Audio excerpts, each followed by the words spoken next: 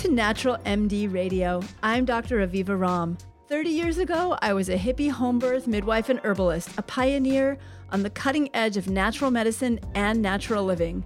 Now, an internationally known, Yale-trained MD, practicing integrative and functional medicine, I'm here to tell you the whole truth about health, what you need to know to avoid unnecessary and potentially harmful treatments, when medical care is valuable, and what alternatives you can rely on.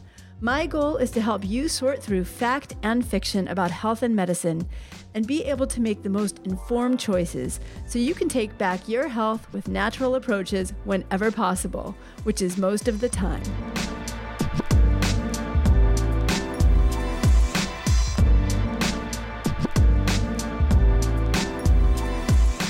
What if I told you your body's ability to heal is greater than anyone has ever permitted you to believe? That would be a pretty surprising thing to hear a medical doctor say, wouldn't it? But it's the stunning truth. In fact, every fiber of our being is designed for self-healing and self-renewal to protect us and keep us strong. But somewhere along the line, each of us, or most of us at least, were taught not to believe this, to look to the medical system for most of the answers to our health problems. In fact, as a culture, we have confused health and health care, and they're two really different things. In fact, most of getting and staying well has nothing to do with what happens in the doctor's office. It's what happens every day of our lives. It's every choice we make outside of the doctor's office. What happens in the doctor's office is often tests that may catch a disease once it's already started, and often a lot of unnecessary over-medication, over-surgeries, over-treatments that can often lead to more harm than good. As a culture in general, we talk about getting more health care to people, but what are we really talking about? Are we getting more good food to people, more disease prevention, or just more unnecessary treatment that pads big pharma and doesn't really get us the health and lives that we want? Now, this is not what I grew up knowing. As a kid growing up in the 1960s, 1970s, in a housing project in New York City with a very busy single mom, I grew up with my share of stress and eating fast foods and TV dinners, which were all the new rage at the time, and getting a fair share of antibiotics because, like they are now, antibiotics were pretty much given out every time a kid had a fever, cold, or cough. I also struggled with severe allergies, sometimes needing medications during the summer that put me to sleep for hours on end. I suffered from anemia, which made me feel really tired a lot and cold all the time, and also gave me horrible pains in my legs. The good news is that I was smart as heck from the time I was a teeny tot. I was reading when I was like 2 years old. And by the time I was in third grade, I was winning school and county science fairs and spelling bees. And pretty quickly after that, by the time I was in about fourth grade, and I was about 9 years old, I decided I wanted to become a medical doctor. So I studied and I worked hard, and when I was 14, I was accepted to a very prominent high school in New York City called the Bronx High School of Science. Something like 20 or 30,000 people apply to it every year, and 1,000 people get seats. It's got like more Nobel laureates than any high school in the country or something like that. It's a super high pressured place, but even more importantly, I was doing a 2-hour commute in the morning and then again another 2-hour commute to get back home. And then I had hours of homework at night, and I was on a debate team. I'm a champion debater, actually. Or I was back then. My husband would probably still say I am, or at least I would say I am to him. And it was a really stressful year. My mom remained a single mom. I shared a bedroom with my brother, who was 4 years younger than I am. And we had bunk beds until I was 14 and a half years old. And we lived in something like a 650 square foot apartment in subsidized New York City housing in Queens. So during that year, my breakfast most mornings, catching either the express bus or 2 trains and a bus to the Bronx from Queens, was Dunkin' Donuts. My lunch was out of a kind of a vendor truck, and my afternoon snack before debate was a Snickers bar. And dinner was usually pizza with my debate team or something I grabbed on the way home. My mom was a really good cook, and she really did try to cook, but she worked 2 jobs. So sometimes she and I were getting home at the same time, or sometimes I didn't even get home until 8 or 9 o'clock. And so I'd grab some cereal and do my homework and get to bed and, rinse and repeat the next day. During that year of 9th grade, I went from weighing about 98 pounds, I'm a little petite person, to almost 140 pounds. I became stressed and anxious, and things at home with my mom got worse to the point where they were getting verbally and physically violent from her to me. And at some point I said, enough is enough. So remember, I was kind of a brainiac and really wanted to become a doctor. So that year I wrote a letter, when you still had to write actual letters and lick envelopes and put stamps on them and send them places, to Johns Hopkins University. And somebody in Johns Hopkins University, this was the medical school that I wrote to, I wrote a letter asking them to take me on early admission to the medical school. I said, I'm really smart. I'll do my college really fast. This was before their 7-year program where you could abbreviate your college and go right into med school even existed. And I basically just said, hey, will you take me? I'll do this. I'll work hard. I really want to go to medical school. Someone actually wrote me back, which was amazing when I think about it. I wish I still had that letter, and said, you're a little young and you actually do have to finish college, but there is a program that could be amazing for you. And they told me about a school called Simon's Rock, which is in Western Massachusetts. And I surreptitiously got an application, didn't tell my mom, filled out my application, sent it in, got an interview, told her about it, got her permission to go. And lo and behold, I got accepted to college when I was 15 years old, and I got a scholarship. And that was the beginning of what I like to call my hero's journey, or I actually call it my heroine's journey. Sort of enter Joseph Campbell here. Joseph Campbell talks about the hero's journey, which he bases on the epic tales of Odysseus and others who must leave home for years to find their inner powers. They're often helped or hindered by gods and goddesses. They have to fulfill what seem like superhuman tasks, and eventually they return home older and wiser. The journey has been re-envisioned as a heroine's journey using more feminine archetypes, which I relate to more. And the idea is that we have a time of our lives where we sort of, as part of the heroine's journey, may also separate from our inner feminine.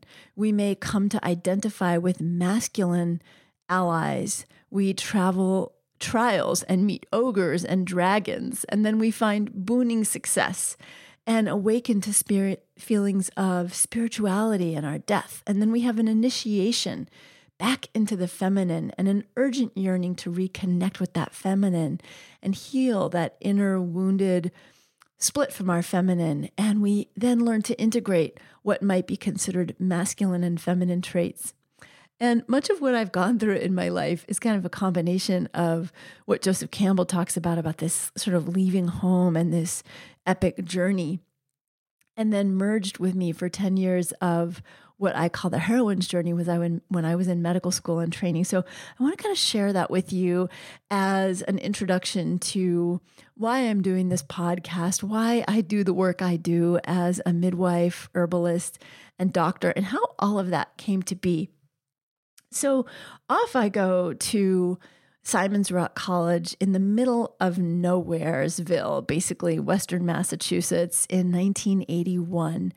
And during that year, I am not only doing my pre-medical education, but I meet this young man who teaches me about midwifery. He shows me this book called Spiritual Midwifery. And here I was, this 15-year-old, off in the mountains in college. I skipped high school completely, but I was with other people who were relatively my age. I was one of the youngest few people there, but out of a college of about 200 of us, we ranged in age from me at 15 to about 20. So there I was in the middle of the wilderness in the woods, learning to hike and camp and skinny dip in quarries. And I met this young man, a couple years older than I at the time, and he wanted to be a midwife. He was an incredible human being. Family was of Mayan Indian descent from Mexico, both parents intellectuals. He was from New York City, really out there on the fringe. He had long hair and wore skirts and did beadwork, which he taught me to do. I was already very much a crafts person from a young age. Also, I always did handwork, knitting and beadwork, and he took my skills to a whole other level. He taught me about connecting with nature and herbal medicines, and he gave me my first copy of a book called Spiritual Midwifery. He also gave me a paper that was written by a Czechoslovakian psychiatrist named Stanislav Grof. Grof was doing really early, interesting work in Czechoslovakia as a psychotherapist, doing what he was putting people into these sort of hypnotic states and finding that people were experiencing what looked like rebirth experiences and re-experiencing what he considered perinatal trauma. And ultimately, he has kind of an interesting story that I'll kind of just mention briefly. He was brought to the United States by the US government in the 60s to do LSD psychotherapy and like mind control experiments, crazy stuff. And ultimately, he got out of that and created something called the holotropic breath movement and holotropic breath work. But his basic ideas are that when we experience prenatal trauma or trauma at birth, we can live our lives seeking ways to either soothe ourselves or to recreate that trauma. So unless we free ourselves of that trauma through whether it's psychotherapy or other inner work, we are destined to kind of keep recreating potentially painful stories. And now here I was, 15, again, living in the woods, getting pretty hippie at that time. I was not a hippie before that. I was like a super straight arrow, hardworking inner city kid.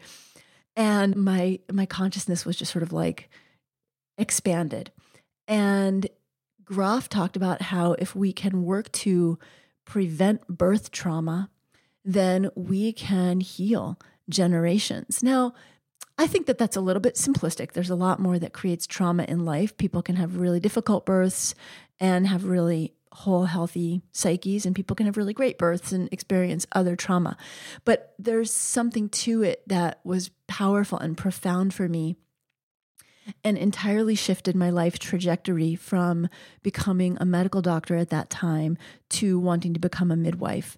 I was really idealist and really believed that if I could do work in women's health in pregnancy, maybe even before conception and at birth, and help to create a gentle birth, I could help to create a more gentle beginning for us as human beings. And that inspired me. That plus, at that time, when I began to study the history of women's health and midwifery, which I ultimately got my Bachelor's of Science in Women's Health Studies, I started to learn about not only how women's rights had been subjugated from everything from land ownership to inheritances and everything basically about women's rights throughout history, but that the origins of Western medicine and Western science from the time of people like Bacon and Descartes in the 1500s were predicated on the idea that women's bodies and nature were unclean and were to be literally, if you read the early writings of these people, raped and plundered to meet men's needs. Combining that with the development of obstetrics and the suppression of women healers and midwives in the Dark and Middle Ages, my eyes opened to a whole new life ahead of me, which was based on women's empowerment, women learning to reconnect with our bodies and with nature, and to take back our health and take back our bodies using the tools that we could. Now, don't forget, I was a major science geek, and I still really am. I love science. I love curiosity. I love exploration. I love the little eureka moments that I get when something I read about from traditional medicine connects with something that I read about in science and physiology, and they support each other. I mean, really, I don't know, I have these little mini mental orgasms over stuff like that, to tell you the truth. It really lights my fire. I love it. So at that point, I was so interested in learning these alternatives that I decided to leave school, because back then in 1981, the term alternative medicine didn't even exist. I mean, you had to be pretty much either apprenticing with someone or finding some way to study it on your own. I mean, that was really when acupuncture first was coming to the US. The first naturopathic school was just even having its fledgling inklings at that time. And there were like 3 books on the market on herbal medicine back then. You can believe me, I bought all 3 of them. So I left school. I moved to Boston, where I found a midwife who was willing to take me on as an apprentice. And I dug into the history of everything I could find about herbal medicine and midwifery. So by the time I was 20 years old, I had learned to live really close to the land and organic farm and compost. And I was a really early adopter of natural eating, because along with my studies around women's health, I was studying more and more and more about health politics and the politics of pharmaceutical companies and the power of food as a very real preventative and healing tool. And so I wanted to, as much as possible, free myself from dependence on the pharmaceutical industry.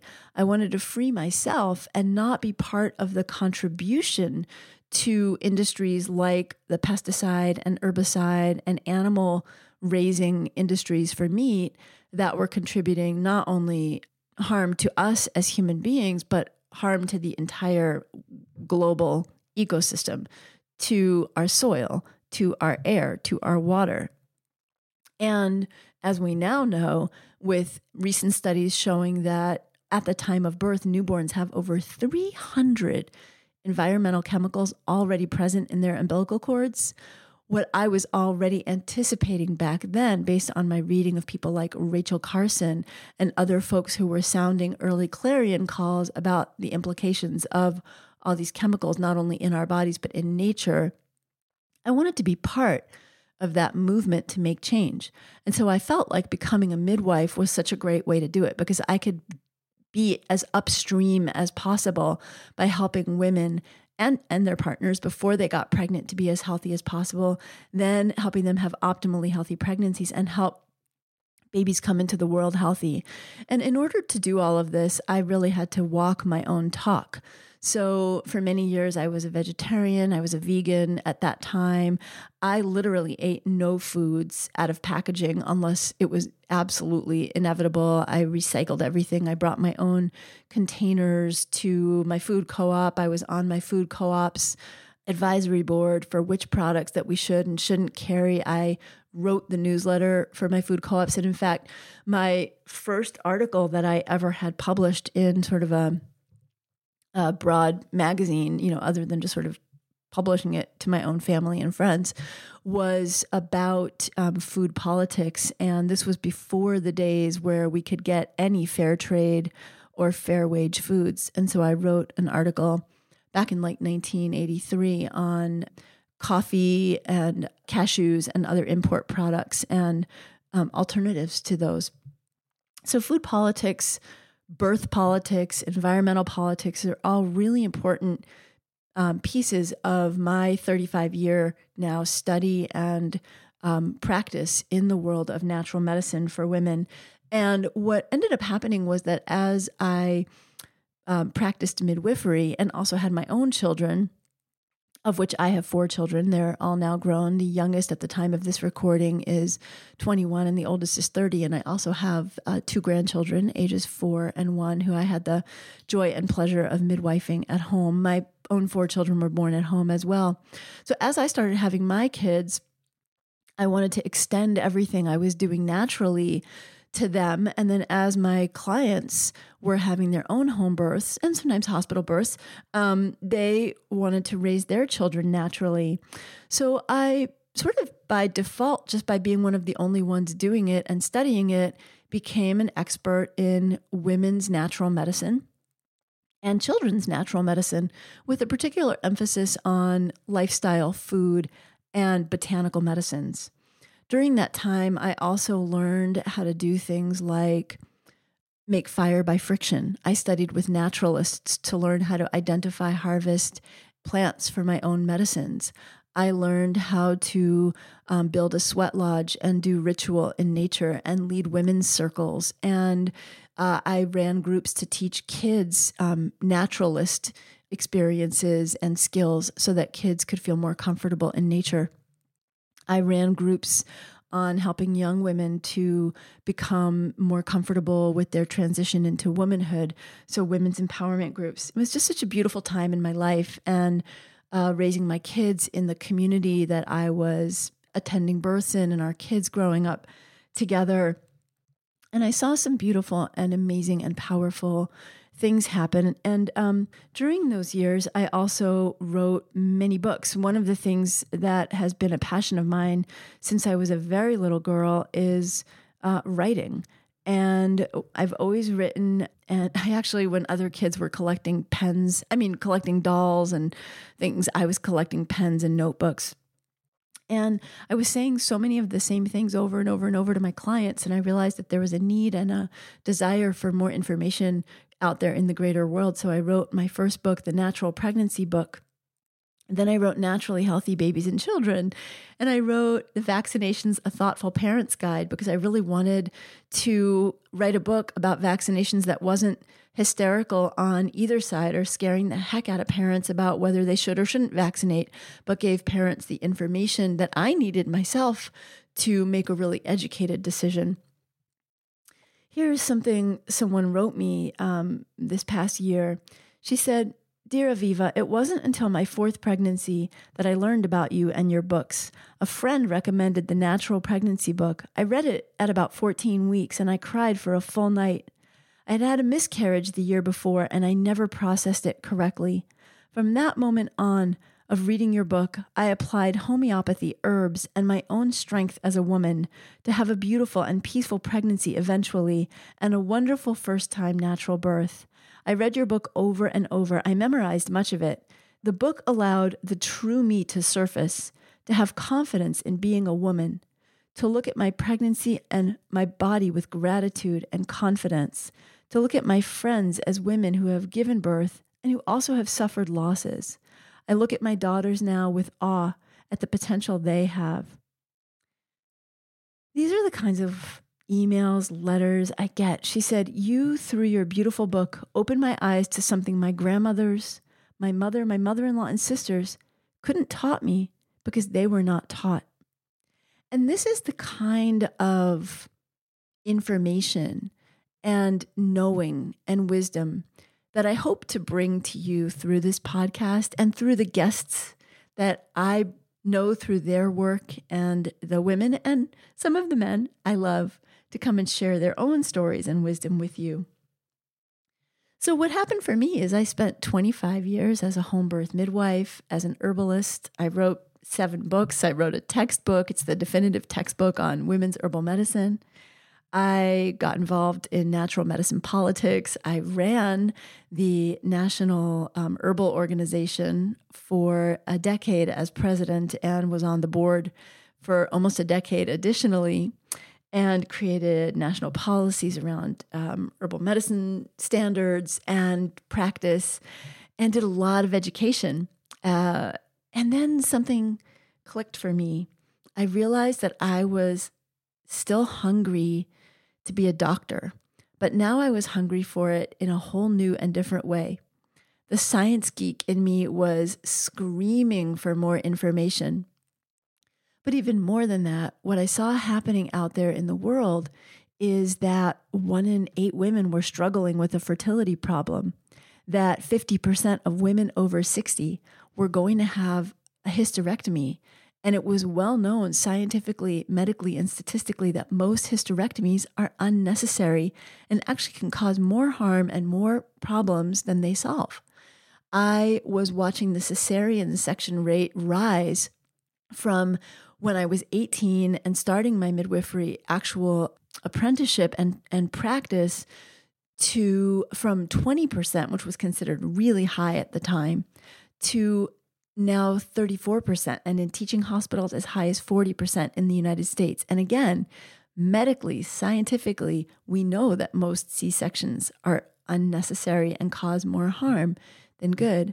I've been watching as the obesity rates have skyrocketed.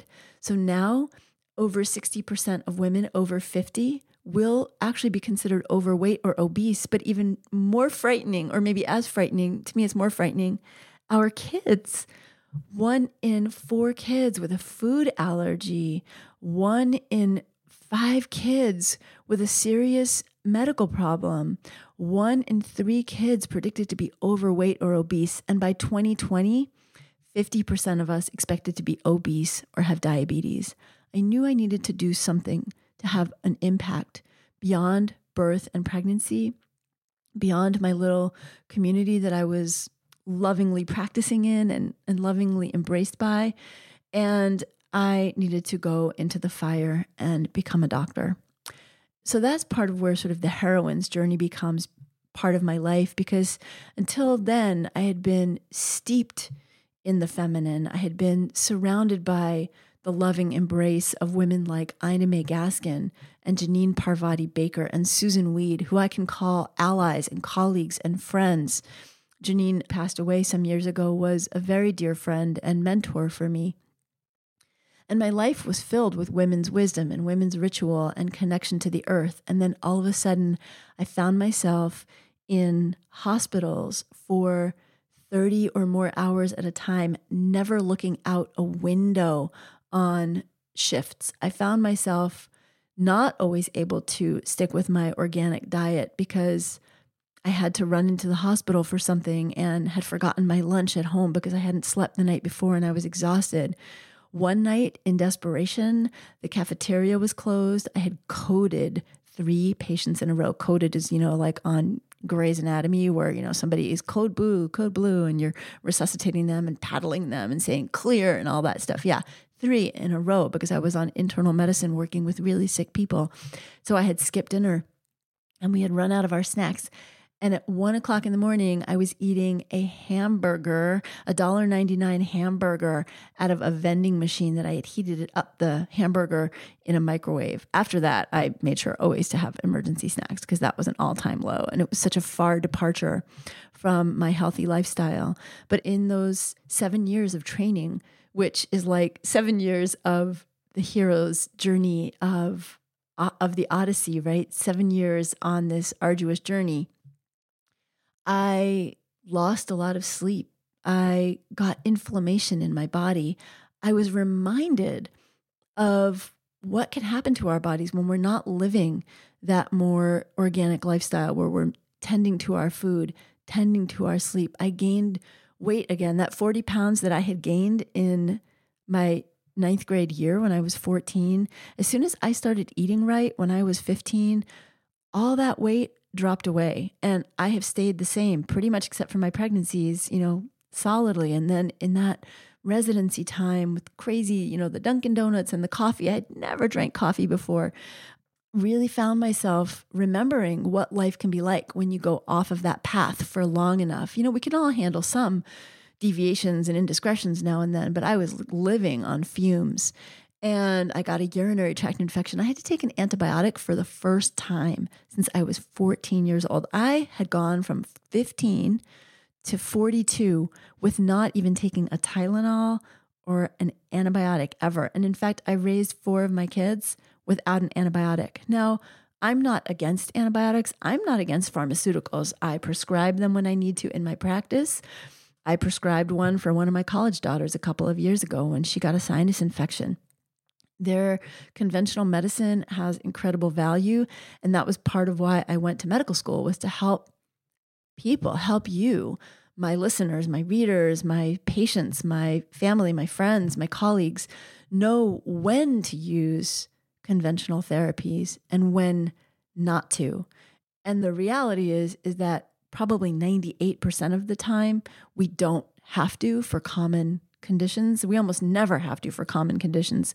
But even for more serious condition prevention, going natural, going native, as I like to say, eating a healthy diet, using natural supplements, using herbs, spending time in nature, bringing ourselves back to our core soft center and being in a more relaxed meditative space. That is really where the true prevention and the true healing can happen. And it's only when we're so far out of that, or occasionally, there are things that can happen beyond our control genetically or environmentally. And then we do need sort of the big guns. We do need conventional medicine. But one of my biggest goals is to use this podcast to help you make that choice. So you know when you do need to go down that road of a conventional medicine, how to go down that road safely and empowered, and when you can use alternatives, and sort of where along the spectrum that line shifts, right? Most things you can even try using natural therapies and alternatives first. And then if things progress, then you want to jump in and use the conventional therapies. To me, there's really no separation. It's all sort of like a continuum of learning what to use and when most appropriately, and individualized to each of us as women, and extending that to our children. So I went to medical school. I went to Yale for medical school, and then I did my intern year in internal medicine at Yale. But in internal medicine, we don't really do much gynecology. We tend to turf that off to family doctors and obstetrician gynecologists, and we don't do pediatrics. And so I found myself feeling like I was doing a lot of care of people who were already quite sick and, diabetic and having heart disease, maybe already had a heart attack. I sometimes met patients for the first time when they needed to have a below-the-knee amputation or a foot amputation because their diabetes was so bad they had an infection in their foot, but they couldn't even feel it because of nerve damage from the diabetes. And all of that is really important, and we do need that kind of medical care because we have a really sick culture, sadly. But what I wanted to do was practice medicine in a way that not only treated when my patients were sick, but did more prevention. So I switched to family medicine for the rest of my residency. So I did a year of internal medicine, and then I did 2 years of family medicine where I specialized in pediatrics and obstetrics. I did a double specialty, gynecology and obstetrics. And I also did a combined residency program in integrative medicine to kind of shore up some of my science in that area. Then I spent 2 years after residency. I was actually sought out by Dr. Mark Hyman, who welcomed me and embraced me in the world of functional medicine. He had heard about me and wrote me an email and said, "Don't know if you know me, but I am looking for a new doctor in my practice, and I heard that you were the woman to get." And it was really funny because I had heard of him, but really I just kind of heard of him as a celebrity doctor, didn't really know that much. I knew about functional medicine because I had other colleagues practicing it. But I was about to go to Haiti for a month, and I said to Mark, "Well, I'm interested, but I don't necessarily just want to kind of practice high-end medicine, and I'm going to Haiti, so we can either meet before I go or when I get back." And he said, I went to Haiti the day after the earthquake, which had been about a year and a half before I went. And I flew down the day after the earthquake with my good friend, Paul Farmer. Now, if you don't know Paul Farmer is a renegade physician who's been doing healthcare work in Haiti and other places, not just Haiti. He has been responsible for educating the world about tuberculosis prevention. If you haven't read his books, he's a remarkable physician. And if you like books on tape, Mountains Beyond Mountains, or reading the book Mountains Beyond Mountains by Pulitzer Prize winner Tracy Kidder, telling Paul Farmer's story is really incredible. So when Mark told me that, I was like, wow, yeah, I totally have the time of day for this guy. And I went out and really loved what he was doing and what he was offering to share with me. And he welcomed me into sort of what I call the center of the storm, because at our practice at the Ultra Wellness Center, where I was for 2 years, we really saw some of the sickest of the sick who had fallen through the cracks of Western medicine. So I was able to take everything that I had learned as a midwife about being body-centered and helping women to trust their bodies and listen to their bodies, and everything I had learned about as an ecologist and environmentalist about really relying on healthy food and healthy living and avoiding the things that can make us sick and toxic that our bodies don't know how to process and eliminate, like the tens of thousands of environmental chemicals that we're exposed to each year, particularly through our food and our homes and our cosmetics. And I was able to bring the now 30 plus years of experience I had with herbal medicine all together in this integrated whole with functional medicine and a whole set of tools to bring conventional medicine to my patients in a whole new way. So I did that for 2 years, and I loved working with Mark and had a tremendously powerful experience and mentorship with him, and my own, that lasted for the first few months, and then my own practice within his practice for a couple of years. And yet at that time, I needed to return. Remember that heroine's journey, that stepping away from the feminine into the masculine, which medicine, the world of medicine still very much is, even though there are so many more women doctors are trained in a patriarchal, condescending system that still denies the power of the body and really sort of sees itself as quite godlike. Yes, medicine is changing, and there are many, many more wonderful, integrative, functional, and even conventional doctors who are practicing in a patient-centered and heart-centered way. But I wanted to step out and create something new for myself and for my patients and for the women who come and seek my support and care and information. And I call it transformational healing, because it's not just about it's not just like in conventional medicine, there's a pill for every ill. And sometimes in integrative or functional medicine, there can be what I call a supplement for every symptom. But I want to bring that healing of supplements, the healing of what we know from conventional medicine, into something deeper, into an understanding of how our life experiences shape our experiences and our expectations of our bodies, how we can use changing our own mindset and our inner voices and how we talk to ourselves and how we respect and respond to our bodies as women, as mothers, to shape our experience of healthcare and what things and what tools that we do go to for healthcare. So that's where I am now in my life. And I want to return to what I said at the beginning. What if I told you your body has the ability to heal, that it's greater than anyone has ever permitted you to believe? What I've seen in 35 years of working with women, working with natural healing, working with the power of our ability to heal, is that amazing things can happen, that we don't need a pill for every ill. We don't even need a supplement for every symptom. What we need is an integration of believing in ourselves, of believing in our body's ability to heal, in believing in the power of nature, and in being empowered in making the choices over what and when we use, barring emergency situations and life-threatening situations. Obviously, we surrender and go with what's needed in the moment in those.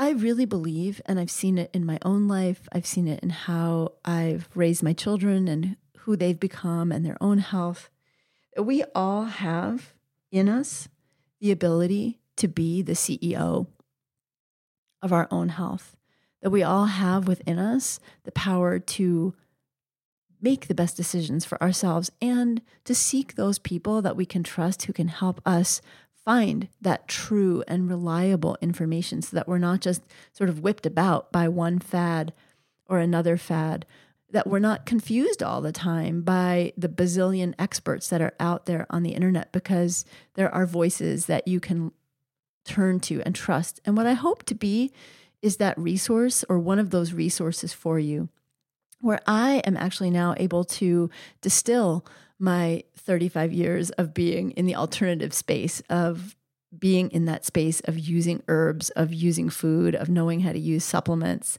of what foods really do help and what foods really do harm, and finding that balance in our lives so that we can also experience pleasure and enjoyment and ease and peace of mind.